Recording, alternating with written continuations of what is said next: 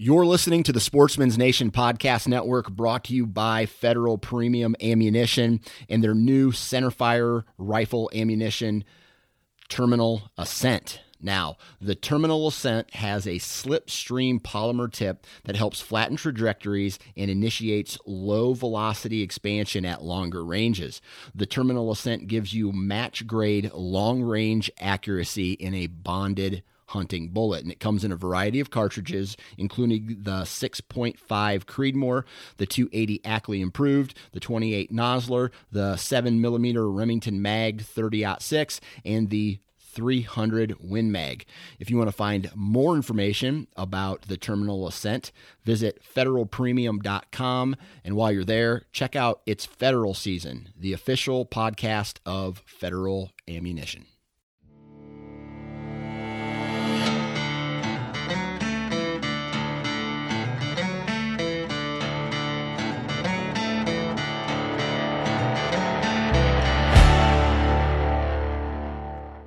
On today's podcast, we're going to do a little Q&A.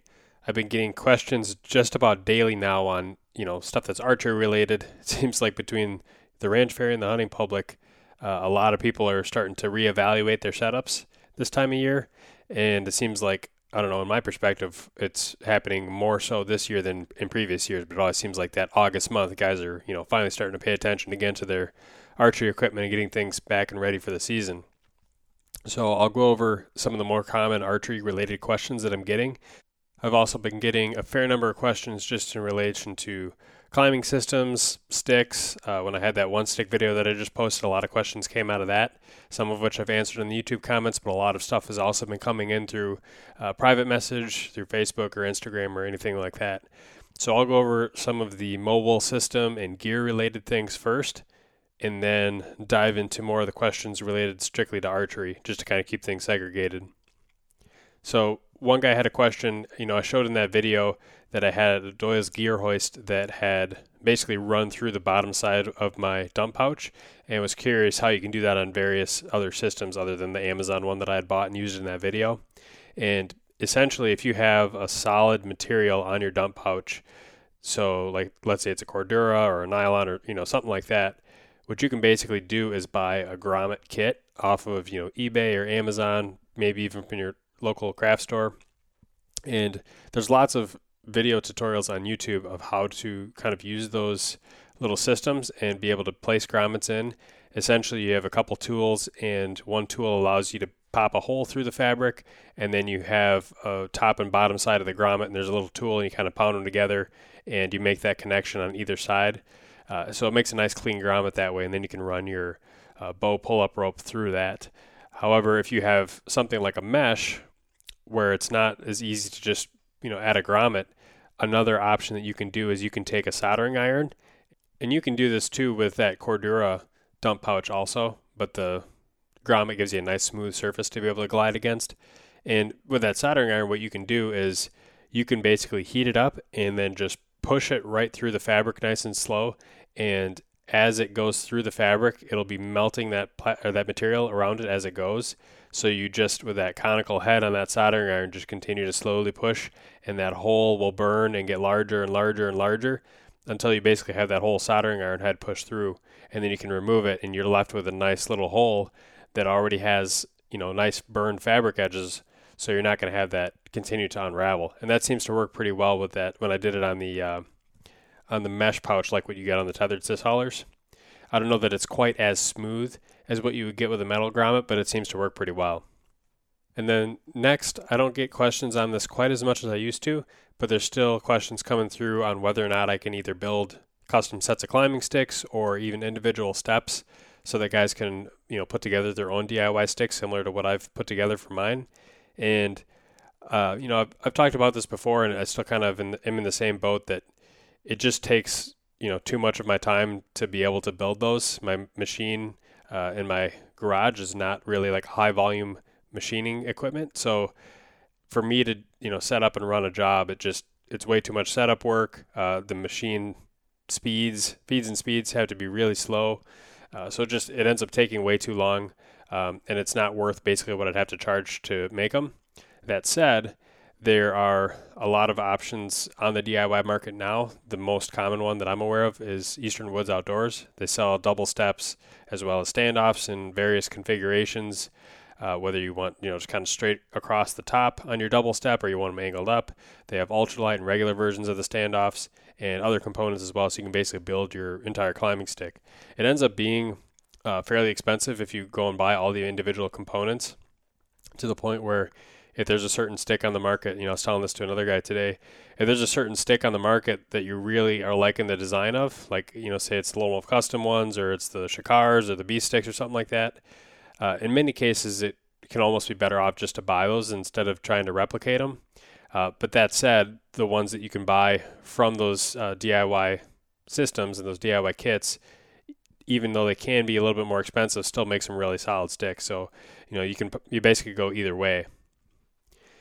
Another question, which came up again after I posted the video, that stick that I had built for the one stick method, it had a cam cleat like what you would see on the old Muddy Pro sticks. So the question is, basically, is it preferable to have one of those cam cleats, even though they're more expensive, or is it better to have a Versa button?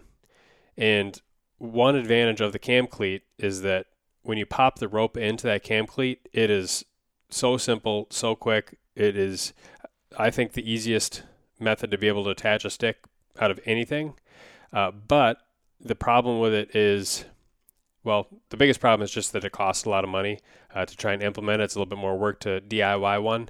If you buy them as part of the Muddy Pro sticks, I'm just not a fan overall of how heavy those sticks are for the amount of length that you get. I think they're only like 16 or 17 inch step spacing, if I remember right, and they weigh like 2.5 pounds a piece. But if you build your own sticks, then you can obviously make them a lot lighter if you want to. They are still expensive. I want to say they're like $20 or $30 per cam cleat. So if you want a set of 3 or 4, it's going to get pretty expensive pretty fast. And if you're using them as intended, you can pop that rope in the cleat really fast, but then you're still tying the half hitch. So you end up not saving quite as much time. If I'm comparing that system to a Versa button where I'm running like a length of 1/4 inch am steel for, that buckleless method, or the rope mod as a lot of people would hear it called, it's probably only a few seconds savings per stick, because really you're looking at the difference in time that it takes for me to wrap that am steel over the spliced eye and then pull it taut, versus just taking a rope and popping it in. And it's really not that much different. So I would say it makes sense for the one stick method, the way that I had that stick set up and the way that I was using it. But on my normal sticks, for example, if I'm running 3 or 4 sticks just to climb normally, then for me it's not worth it to go with the cam cleats. I would just rather stick with the Versa button style that I have and just continue to use that 1/4 inch am steel. Another guy wants to know if I prefer the Ropeman 2 versus the Ropeman 1. If you're using rope that's at least 10 millimeters, I prefer the Ropeman 1. It's just a little bit easier, a little bit smoother in general. But if the rope is 8 millimeter, like the Sterling Oplex, then the Ropeman 2 is what you want to go with. Ropeman 1, it technically it holds, it seems to work, but it's outside of spec. So for that reason, I would recommend the Ropeman 2 over the Ropeman 1. Of course, you got to be a little bit careful with the Ropeman 2 just because the smaller teeth on that tend to grab certain rope sheaths. And sometimes, it kind of pulls away and grabs enough that you can get little lifted fibers for the sheath and things like that. It's not a huge structural risk, but it does kind of make your rope fuzz and fray up a little bit more. But what I found is that if you take all of your tension off of that cam before you release it, and when you open up that cam to let line out, if you're making sure you're opening it up all the way and not partially, you can all but eliminate that grabbing that the Ropeman would otherwise do. So I don't have any issues personally running the Ropeman 2, but there are a couple other options like the CT Roll and Lock or the Kong Duck, and those are both other popular options. I like the Ropeman just from the perspective that it grabs that rope right next to your carabiner, so there's no shake, rattle, anything like that, and it seems to work pretty well. There's DRT and SRT as pretty common climbing methods. They're much more common in the arborist community than the hunting community, but it's starting to gain a little bit of traction even amongst hunters. So a lot of people want to know, would I ever try SRT or DRT? Is there any times where it would work better than certain scenarios? Basically, just what are my thoughts on it? And I think there's a lot of things that are appealing about that system, but there's also some things that, really cause me to hold back. And a lot of it just has to do on your overall situation and your overall setup. With SRT or DRT, and I suppose I should just real quick give a rundown of what those are that people don't know. DRT is called double rope technique. It goes by other names also, but DRT is probably the most common in our circles. And it effectively allows you to take a throw ball and set a line up in a tree, and then take one single rope and ascend the tree and descend the tree with that one piece of rope. So it might be just like a really long section of Samson Predator rope, for example. And you can basically climb with minimal equipment. And as far as arborist systems go, it's relatively inexpensive because really you're buying the throw ball, the throw line, and that rope. And you can get into a whole bunch of different trees. There are some pros and cons for certain trees if they're leaning or things like that, but really all you need is a branch to be able to initially throw that throw ball around, a weight-bearing branch, and then you can make it work in a lot of scenarios. And the difference with SRT stands for single rope technique, and as opposed to double rope technique, it's a little bit more streamlined, I think, in my opinion, but there's also more equipment involved. So the trade-off comes with cost. The DRT is more effort. The rope is actually sliding through the crotch of the tree as you go. It's moving the entire time. Whereas with SRT, you would throw that throw ball, get your line set, and then that rope doesn't move. It's just, kind of tied in statically to your anchor up in the tree. And then you can just ascend the rope using techniques that are very common and widely used amongst arborists. And that rope never has any slack in it, so it's a very safe method. SRT definitely, from what I've tried, it's easier than DRT just in terms of overall effort. It's actually, once you got the line set up, it's pretty quick and easy, I think. The biggest holdup for me with either one of those systems is, number one, the whole throw ball aspect, and number two, just the overall stealthiness of the system. I feel like with my climbing sticks, I can get in just as tight as I think I possibly can to a bedded deer, if that's the setup I'm going with, and I can just be really slow. I can climb up the backside of that tree and just be extra meticulous with all of my movements, not be shaking the tree canopy at all, and just climb the tree like a ninja. Whereas with SRT or DRT, probably more so I'd say with DRT, it's a little bit more, if you watch it being done, you'll be able to understand kind of what I'm talking about. It's not quite as methodical of a method. There's a little bit more movement involved, which on a big tree, honestly, it's probably not that big of a deal. You got, tree canopy, you're tied into a big enough limb. It might not cause that tree to shake that much, and you can do it slower, I think, more so with SRT than DRT. DRT, it looks like there's a little bit more effort involved, and I'm more familiar in trying SRT. I think SRT, you could get up the tree, fairly smoothly, but probably not as slow and smooth, in my opinion, as climbing sticks. But probably the bigger thing, in my opinion, is just the throw ball aspect. And if you watch a lot of the videos on SRT specifically for saddle hunting, or just any kind of hunting in general, but it's most commonly used for saddle hunters, the thing they'll recommend is you go out and scout in the spring, and you can basically set lines of paracord up in your trees as kind of presets, and you just leave that paracord out in the woods, and then that eliminates you from having to use that throw ball.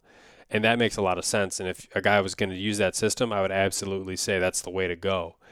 Now, the issue that I'll run into, like on some of the places I hunt, is I don't have necessarily the ability to go ahead and just, leave paracord out in the woods everywhere. It's kind of one of those gray areas where you're leaving, personal items or equipment out in the woods, which isn't always allowed in many of the places that I hunt.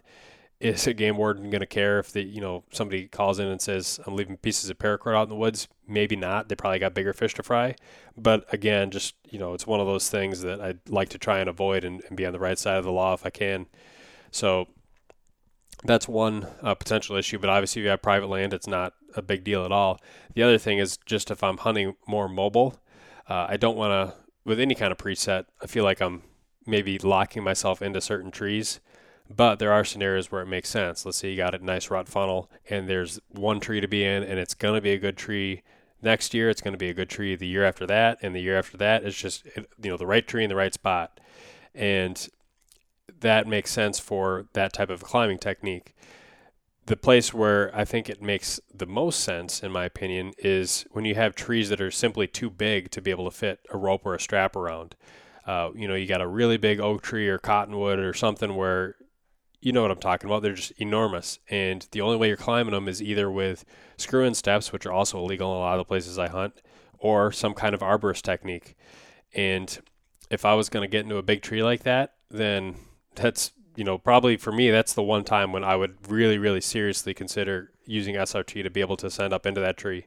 And those can be great setups because you get up into one of those big trees and there's, big limbs going everywhere, and you can get tucked up into that canopy and you can blend in really well. And that tree's not going to shake at all because each one of those individual limbs are, they got a lot of, beef to them. It's a strong tree. So there's a lot of, upsides to be able to get up into one of those big canopies. So I probably wouldn't do it on a mobile hunt, a run and gun hunt. I probably wouldn't carry that system in if I'm not sure where I'm going to climb. But if I have a certain wind and a certain funnel and there's one of those trees that I know that's the only way to get up there, then that's probably when I would go ahead and carry the equipment and the throw ball and the throw line and just be able to go and set up. If it's during the rut, I'm not really going to care about trying to be stealthy getting up in that tree initially. I just want to get in there, get up the tree, and then I'm set there for the rest of the day. With that system, once you're done, you can rappel back down, retrieve your line, so there's no issues there. But that just kind of gives you an idea of what kind of my thoughts are on it. It's definitely not probably ever going to be one of my main systems, but there are maybe some scenarios where it would make sense to use over other systems. Talking about climbing sticks, back to that, I got a few questions now that the Lone Wolf Custom Gear double step sticks have been out for order. I was kind of on the fence about them when I saw them at ATA, but looking at what they have now, they've made a couple of key improvements over the prototypes that they had at ATA. One of them looks to be improved stiffness. If you look at the region between the top double step and where the Versa button is, it looks like they widened out that material a little bit. And I know from basically building some DIY sticks for my wife with, smaller stock piece of aluminum, that region is very prone to having flex back and forth. If you just have a smaller piece of solid rod that's drilled out or smaller tubing, you get a lot of flex there when you stand on that top step. And it looks like by widening that out, I have to imagine the reason they did that was to make it stiffer when you're standing on that top step. So that was one thing it looks like they changed. Also, the steps angle out away from the tree, which is going to give you a little bit better separation from your toes against the bark, which makes a lot of sense. We've seen sticks like the leverage sticks that have used that in the past. I'm a fan of it. And especially because that's a machined one-piece stick, it's not something you would initially anticipate them doing. You would think they would just take a flat piece of metal and just carve out the profile and then put the standoffs in and be done with it. But the way that those steps angle out, that's a nice touch. The added ears for attachments too will allow you to, looks like basically use other attachment methods, where instead of just having to use that Versa button, you can use daisy chains or whatever else to be able to attach to the sides of those sticks. And knowing and seeing kind of the way that those Versa buttons tuck into the stick above it, if you were going to just use the Versa buttons, it looks like you would have to basically store your straps separate from the sticks and then basically add them to the Versa buttons as you're ready to climb, which isn't the most ideal thing in the world, I don't think. But if you use those ears, then you can basically leave those individual straps or pieces of amp steel or daisy chains or whatever attached right to the sticks, so you don't have to worry about carrying them separately. And it looks like just the way that they have the bolts angled kind of backwards from what they looked like at ATA, where they have the head of the square bolts facing the tree, it probably isn't, it probably is an improvement over what they had before when they were testing it out. So that's like the one portion of me that I need to probably try it for myself to really stay for sure. It looks like a lot of the comments you see around those sticks, the biggest question that you see is just around how well do they bite against the bark, especially with so many other sticks coming out with standoffs that are very sharp and bite into the tree extremely well. So I am definitely curious to see, once those sticks start to get into the hands of people who I've shelled out a lot of money for them and get those on various trees. Then I guess we'll see for sure. But on the video that I saw posted where looked like Andre tested them on a bunch of different trees, it seemed like it bit fairly well. So assuming they bite well into the tree, I think they seem like a pretty legit option. Camera arm that I'll be using this year, I will be definitely starting out with the Out on a Limb Assassin Reach. That camera arm is the same one I used last year. I was on the fence about potentially changing to that new 4th Arrow camera arm, the micro arm that looks like they made for saddle hunters. And that arm looks like it's a little bit stiffer, probably get less flex, less bounce. I really like the way that 4th Arrow redesigned that base to be able to, pack a lot more compact and not have those 4 standoffs digging into, material on your packs. I think they made some definite improvements there over what they had before in the base and shoulder system.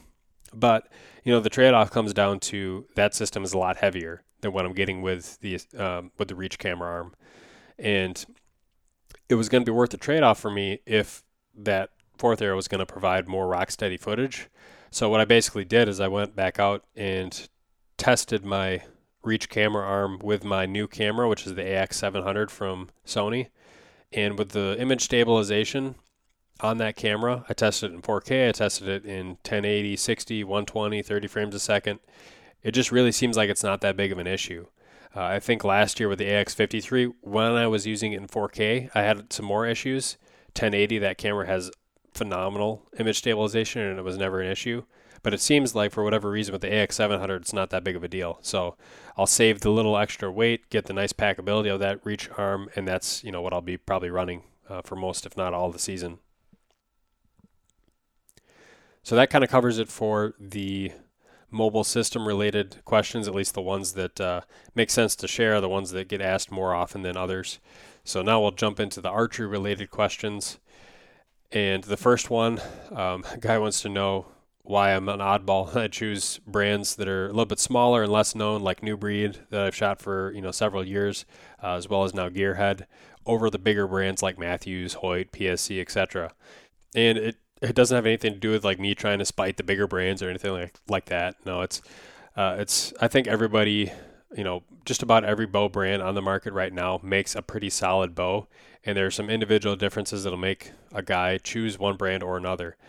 For me, I don't really have any strong brand loyalties to any one bow company. For New Breed, it was actually, Kyle Null, when he was with the company, really turned me on to those. He had me basically try one out, and I ended up really liking it. It had a smooth draw, probably one of the smoothest of, any bows that I've tried. And with that, of course, it wasn't as fast. It, had the trade-off of a really smooth draw cycle, but that came with, with that less aggressive cam also came a little bit less speed than what you might get on some other cam systems. It was really easy for me to tune. I needed a bow press to be able to make changes like, swapping or shimming the cams. But, it was really easy for me to, once I had it in tune, it basically never came out of tune. So that was really nice. I never really had to monkey around with the cables or the cable rod or anything like that. With one of the bows, I basically just had to shim the cam once, and that was it. Once tuned, I was able to shoot lots of different arrow setups with lots of different point weights, and they would all shoot bullet holes. It was just a really forgiving, rock solid setup. So that's why I shot that system for a number of years. And I still have those bows. I still shoot them every now and then. But when I went with the Gearhead this year, it was, really came out of me just shooting a whole bunch of bows at ATA this year and, saying if I was going to get something, it had to basically provide something that I'm not already getting with whatever I already have. And with Gearhead, it was kind of two things. Number one, the shorter ATA. Number two, the bridged riser.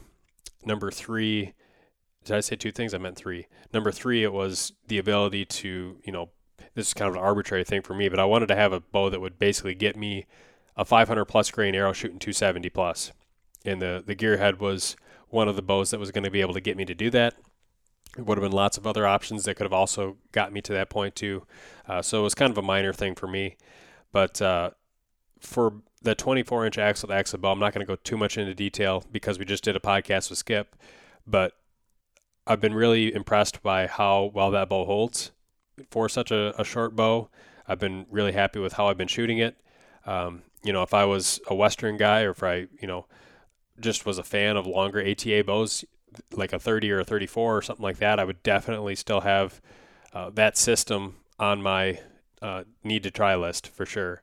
Because as well as that 24-incher holds, I have to imagine the 30 and the 34, and even their target bow, the 36, must just hold phenomenally. So, but I mean, I liked the Mathews VXR, especially when it had stabilizers on the bottom half, you know, the sidebar and the front bar. That bow with those stabilizers seems to hold really, really well. And for the guys that I know who shoot that, which is quite a few of them, they all really love that Mathews. Hoyt, I haven't really shot a whole bunch as of late. Same thing with PSE. But really, I don't have any strong preferences one way or the other. It just comes down to what exactly you're looking for in a bow, which one you shoot the best, which one agrees with you the most. Backcountry feature-wise, I think APA makes a solid product too. So that's about it.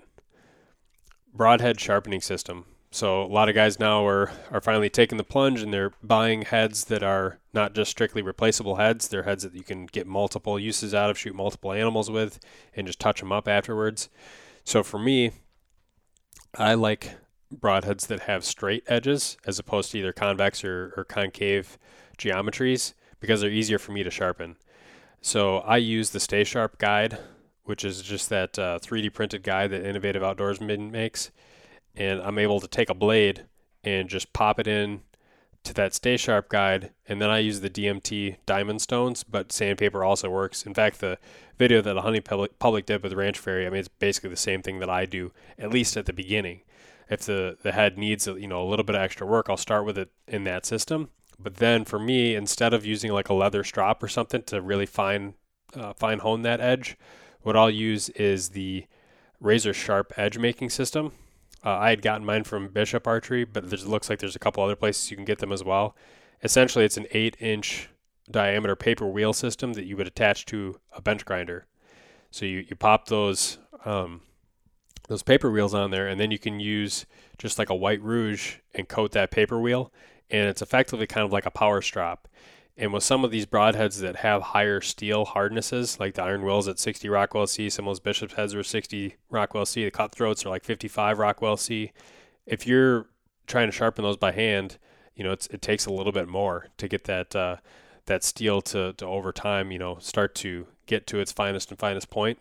But with that razor sharp edge making system, man, it's like no effort at all for me to get those things from nail biting sharp to hair popping sharp. So I really like that system a lot. A lot of questions on the EZV sight. Probably every other day, somebody's going to ask me if I still use the EZV sight, if I recommend it. I have gone back and forth over the summer. I shot a lot with the Black Gold Mountain Light that I bought earlier this year. Shot a lot of field archery courses this year, and weekly leagues and things like that. And with targets going out to 80 yards, the movable pin sight just makes a lot of sense. And a lot of the testing that I did this year with vane configurations, I did a lot of shooting at spot type targets. But I've also played around, continually with the EZV. And currently my bow is rigged up with the EZV sight on it, and that's what I'm going to be using to start out the hunting season. And what it comes down to for me is when you look at the EZV, everybody focuses in on its range finding capabilities. But when I look at the EZV, I look at it as a really robust sight that also gives me the opportunity to use it as a range finding sight if I need to for reasonable distances.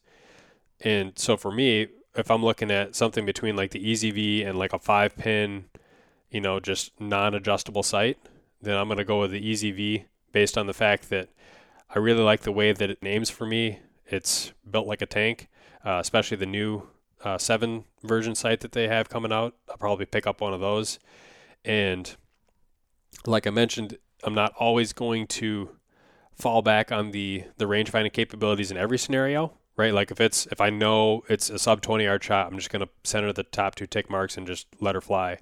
And if it's, a 60 or, 55 or basically any shot over 40 yards, I mean, that's in the woods, man, a 40 plus yard shot, especially on whitetails, it's got to be the right scenario. And if I got enough time to think about if I'm going to take a shot over 40 yards, I got enough time to range it and really dial in and make sure that I'm holding it as I should be. But if I still have those scenarios where it's just real quick, I don't have time to range, it's during the rut, I have enough confidence shooting 3D targets and just, using it like it's intended to be used and practicing with it. And that's key. You got to know, what that looks like to be able to use that range finding feature. I have enough confidence to be able to use it in that capacity. So that's kind of the reasoning for it. I think places where it makes sense to stick with a pin sight is anytime when you have, number one, the need to shoot further ranges than what the sight is capable of. Like, if you're building a bow setup to go out and shoot the total archery challenges and things like that, where you got, 80, 90, 110 yard shots, or if you are, say, a spot and stock hunter and you know that you're going to have all the time in the world to dial in an exact range with your rangefinder and be able to dial in like a single pin and have a really unobstructed sight picture. Yeah, that makes sense. And I think it makes sense too for some of the guys that they're really adverse to cluttered sight pictures and they just really do best with a single pin. Then for some of those guys, man, if you have a single pin sight that you just have it set to a fixed range and you just aim a little bit higher, a little bit low, depending on where you're at in that realm of whitetail shot distances, I think that makes a lot of sense for those type of people too. And if you are the type of guy who has any kind of issues with anticipation or target panic, it's like I mentioned before, it's not necessarily the cure-all to target panic. I think there's other ways definitely that you can go about trying to reduce anticipation overall. But that said, I do feel like you're less likely to get anticipation because you're not covering up the spot you want to hit, right? If I'm aiming at a 3D target or if I'm aiming at even a spot, I'll look at the place I want to hit and my subconscious will center up the left and right, and I'm just looking at that spot. And once I know that the sight is sitting on the spot that I want to hit, then it's comfortably floating there, then I'll perform my shot execution. Same exact method that I would use with a pin sight. The difference is with a pin sight, I draw back, I settle that pin on the spot I want to hit, and it's covering it up, and it just kind of floats. And when I'm comfortable with that float right on top of the dot, then I start executing my shot. So it's really not much difference in terms of how I'm utilizing the sights. It's just the difference in one case, I have the pin covering up the spot I want to hit, whereas with the EZV, it's not being covered up. So for some guys, that can definitely help. And that's not just me saying that. That's from verified guys messaging me and saying it's the case for them. Bow tuning versus arrow tuning. Okay, so I feel like I have to say something on this particular topic because with some of the videos that have been coming out recently, there's a kind of a misconception floating around in that you can basically take whatever system you're working on right now and you can start shooting heavier arrows and just get a field point kit, and you're eventually going to find a field point that is the right weight, and that's going to be one that shoots bare shafts beautifully for you, and that's what you're going to be able to run with. And the only problem with that is it assumes that your bow is tuned appropriately from the get-go, right? There's kind of two methods that you can use to find a perfect match. One is you basically set the bow to spec, meaning that whatever the manufacturer has for axle to axle, brace height, all of that is right in line. Your cam lean is good. Your arrow knocking point is set so that it's 90 degrees off the string or whatever the manufacturer recommends. Your rest is set to the exact distance out from the riser that the manufacturer recommends.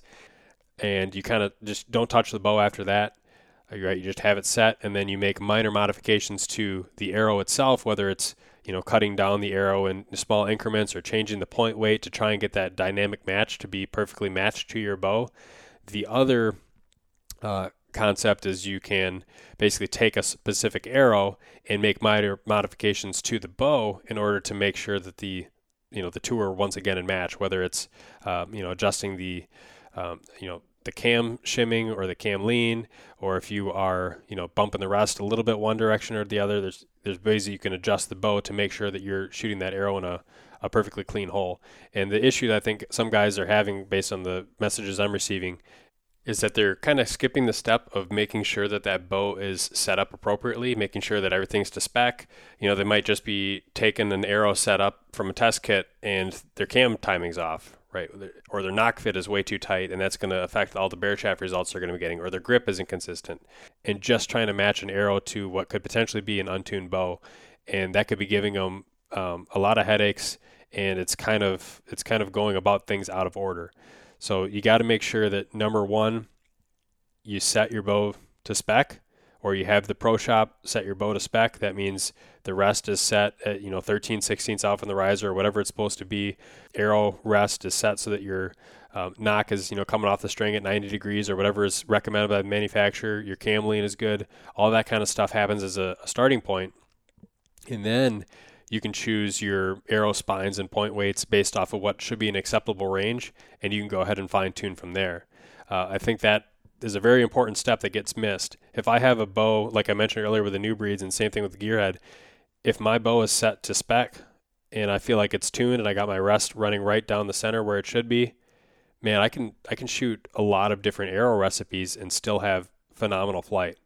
And so if you get a setup where you have one set of point weights that's throwing your bear shaft way knock left, and then you change the point weight a little bit and it's like totally the opposite and your grip is the same, that might indicate that there's knock travel issues or something else is going on.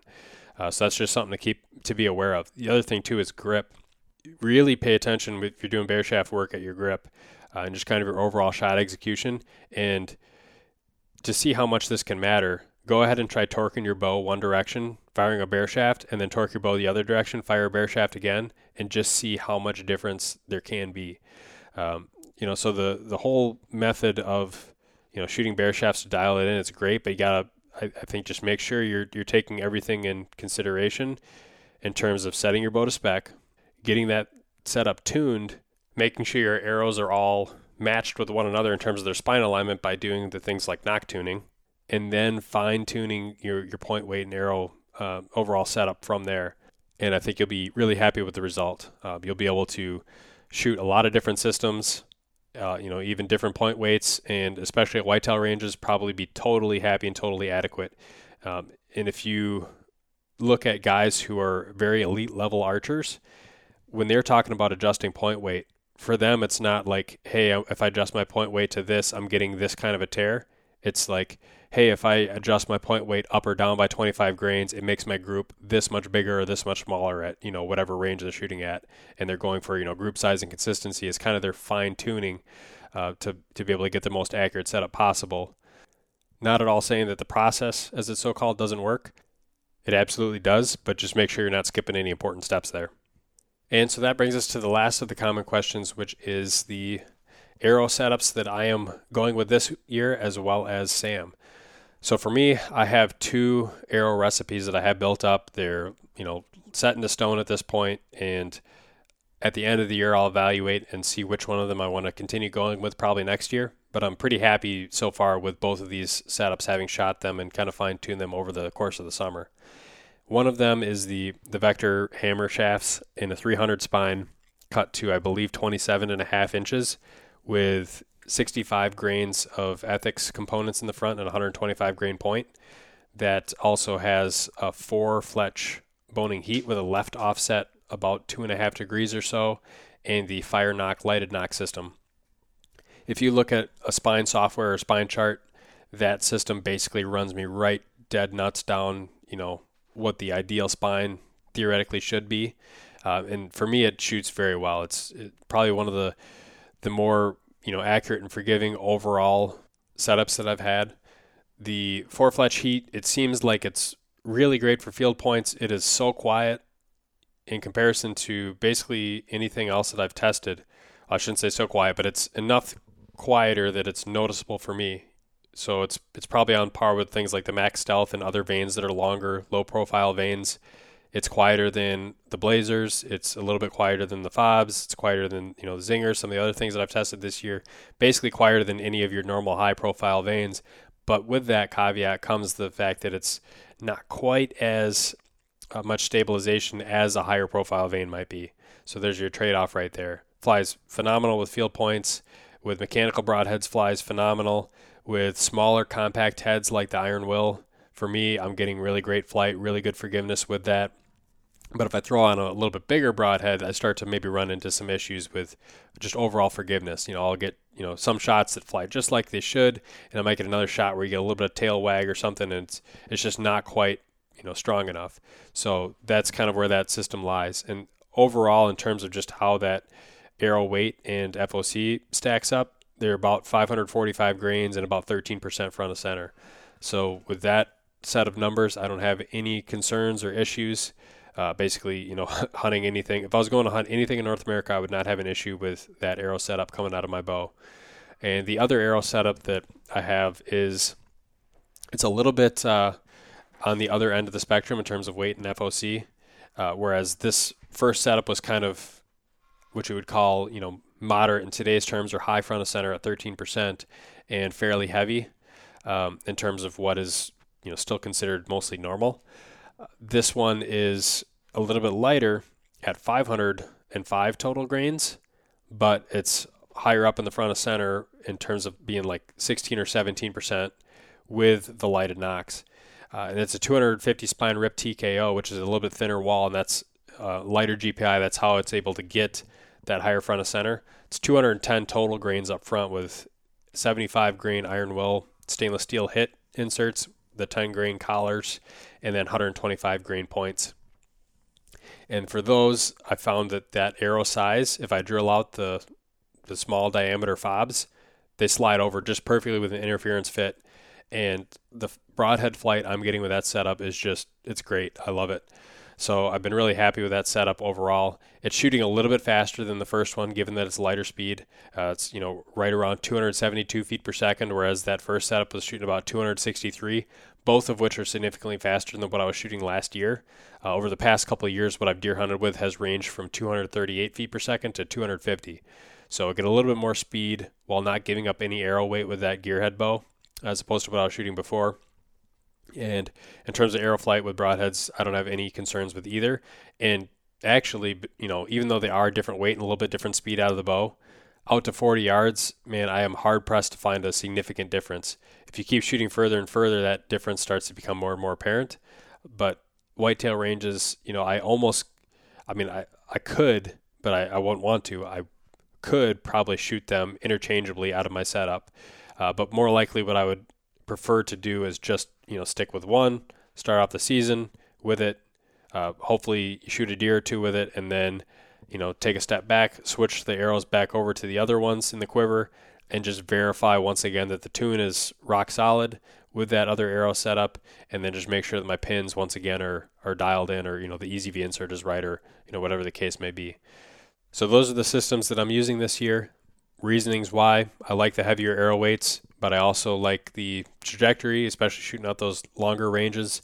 Not so much for whitetails. I don't think it matters quite as much, but it's something that I can start to continue getting used to more and more so that when I start going back out and doing some western hunts, which will likely be next year again, that 270 feet a second mark at a 500 plus grain arrow is a pretty solid overall system. So for Sam, she is shooting less poundage than I am, of course, and much less draw length. Her draw length right now is 25 inches, and she's built up her draw weight to right now she's shooting 41 pounds. And with her arrow setup, she is shooting the Valkyrie system, so she has the 400 spine VAP arrows, and you can either get those Black Eagle X Impact or VAP, I think, is kind of the two options they have from Valkyrie. We ended up just buying the shaft separate from Lancaster and building them up with the Valkyrie components, 22 grain sleeves and 200 grain heads. So 222 up front on that arrow. And then on the back end, she's shooting fobs with the lighted nocks from Clean Shot, the knockout lighted nocks, because she doesn't have the same mod with her fobs that I do. She still has the knock kind of holding that fob in. And so having a little bit longer knock, like what that Clean Shot is, allows her to get by without facial contact. But her arrows, if you look at it from a compound perspective, they seem super heavy for her draw length. But when you step back and kind of put it in a different perspective, think about it if it was a traditional arrow setup, right around 10 to 11 grains per pound, which is a really common arrow weight to draw length ratio in the traditional archery world. And those arrows are just incredibly quiet coming out of her rig. I think she's probably shooting a little bit over 200 feet per second with that setup. And with those Valkyrie heads, we got her the original heads as opposed to the short jags. There's just the original long 3-blade jaggers. I don't have really any concerns with her shooting deer and getting adequate penetration with that setup. Could have went heavier, but I mean, it's again one of those things where balance is important to still maintain. If we give her a 600 or 650 grain arrow setup, then man, even inside of 20 yards, there's a lot of, pin gap differences there. If you have a 10, 20 yard pin, for example, where we have her right now, basically with a 15 yard pin and a 25 yard pin. And for most of the whitetail shot distances she's just going to be using that 15 yard pin and just aiming a little high or a little low. So that's going to be a little bit easier to maintain in the woods. And also for her, just like with my Rip TKO setup, the spine is stiffer than what you could probably get away with, meaning she could add more point weight and probably still be fine, or she could add bow poundage and still be fine. And she's shooting 41 pounds right now, but eventually she, I think, wants to continue to build up higher and higher in her draw poundage. And when she does that, there's a very good likelihood that as she continues to go up to 45, maybe even 50 pounds, we might not need to adjust her arrow recipe at all. I tend to find that with broadhead flight, if I'm shooting on the stiff side, it doesn't seem to be, ultimately all that impactful. A lot of guys will tell you that the arrow is less forgiving when it's too stiff, and it's not necessarily an arrow flight thing, but it might be more penalizing of shots that don't break perfectly. And I guess I haven't noticed it as much, but that may not be the case for everybody. So that's something to keep in mind. It's always going to be good to stay on the, whatever is most accurate for you, the most optimal spine. But it seems like when I'm shooting fixed heads, especially at whitetail ranges, it's hard for me to notice any kind of detriment from shooting arrow spines that are a little bit stiffer than what the spine charts would call for. And so likely we'll be able to keep that same arrow recipe for her. She's going to be able to grow into it. And that's basically it. So we'll be able to reevaluate kind of as the season goes and give you guys some updates on that. So hope this podcast was helpful. That takes care of a lot of the more common questions that I've been getting. And if you guys have any more, just go ahead, keep them coming through, Instagram Messenger, Facebook Messenger, all that sort of stuff. That'll do it for this episode. As always, make sure to follow the Sportsman's Nation on Facebook, Instagram, and YouTube. Leave us a review on iTunes. And if you're looking for additional content, subscribe to DIY Sportsman. And with that, thanks for listening.